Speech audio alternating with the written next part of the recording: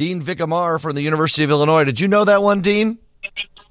No, I wouldn't have even taken a guess. Although when he said speeding, you should have given that to him because speeding is a generic. I know. It doesn't have to be a car. I gave it to him eventually. You made him work for it. I want exactly. This is a legal show, right? We ask for specifics, and in the courtroom we want, and just like here on the air, we want to make sure that we get all the answers. Dean Amar, thanks for hopping on with us today. I appreciate it. My pleasure indeed. And just apologies in advance if we have to break in to talk a little weather. We've been talking about the shadow docket. I feel like we've heard more about the shadow docket from the Supreme Court over the past year or so than maybe anyone's ever talked about it combined the previous 200-some years of our nation's history. What is the shadow docket? So it's a term used to describe cases that come to the Supreme Court and are resolved by the Supreme Court without the ordinary full-blown process where the court grants review in a case and then the parties spend months submitting briefs and then reply briefs and then the justices prepare for half an hour or an hour or more's worth of oral arguments. And then the justices deliberate after that, and it takes them months and months to generate an opinion. This is a much more telescoped, truncated a path to get the Supreme Court to rule on one's case. So typically, the shadow docket cases involve time of the essence, emergency kind of matters, and it's not quite true that it's only been in the last year or so. I would say it's more like the last 3 or 4 years. Oh, okay. And it was kind of, maybe a somewhat gradual increase. But I think what's unnerving to some people is that the Supreme Court seems to be using these emergency petitions to resolve really important, complicated questions of federal law without the benefit of full-blown briefing and, in particular, from my point of view, amicus briefing. Those are briefs filed by so-called amicus curiae, friends of the court. So law professors, industry individuals who have special expertise on the questions that the court is taking up. In the ordinary course of things, there are months and months for these outsiders who aren't parties to the case, but who care about the Supreme Court getting it right.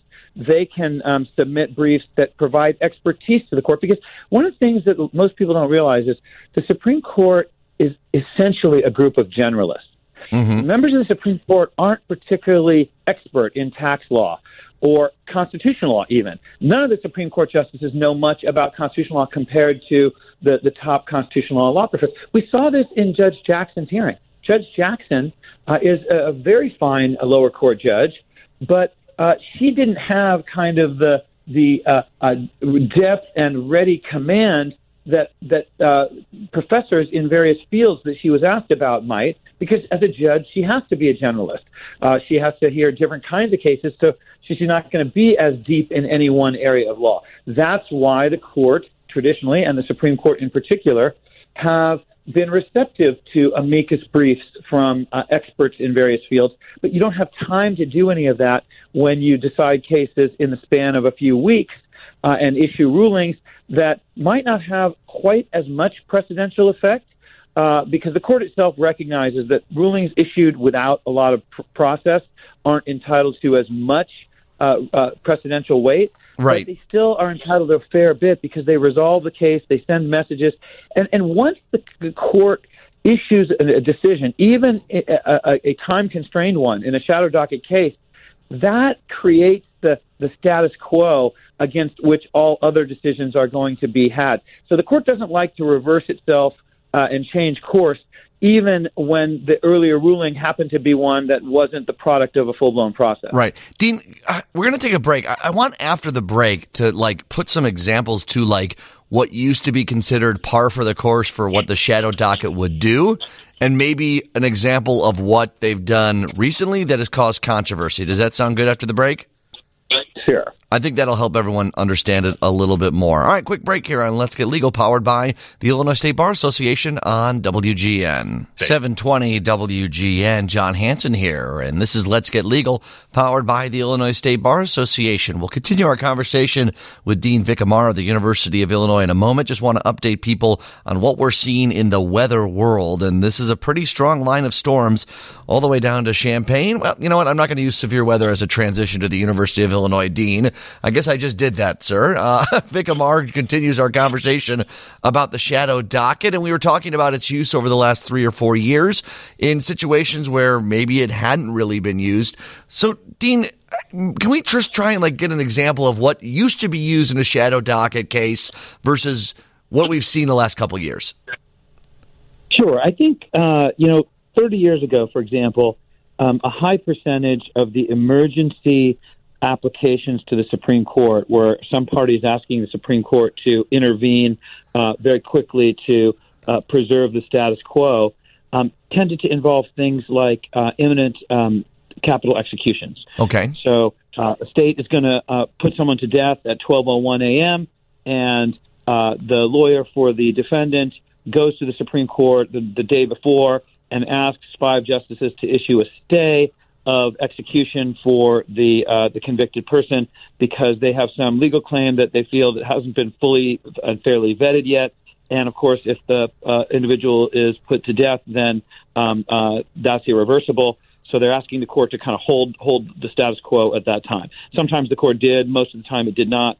But preserving the status quo in those cases tended not to resolve the merits of a case so much as just buy time. Now, I'm not saying that a state doesn't have an interest in following a particular timeline for its executions. You heard the phrase, justice delayed is justice denied. So there's certainly something to be said for moving the wheels of justice forward.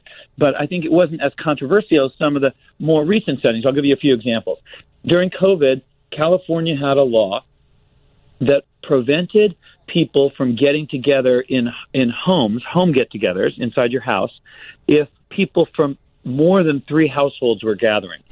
So you could get together with 3 friends from 3 different households, but they didn't want people from 10 households coming together on the theory that each person who represents a household is really bringing all the germs of all the people in each of those households. And this was a law, not a guidance. This is the law. Yeah, this was a regulation. This was a law. Religious groups argued that since people from more than 3 households can get together when they go to a grocery store like Meijer's, or when they go to a hair salon or something, that it was discrimination against religion to deny people the right to have religious get-togethers that involved persons from more than 3 households. Now, I think that the immediate rejoinder is, well, no, it's not, because grocery stores are very different than home get-togethers. In a grocery store, you don't sit next to someone for 45 minutes without moving around. We all know how it was at the peak of COVID. We would go into the grocery store and keep our head down and get our goods and get through the checkout as quickly as possible.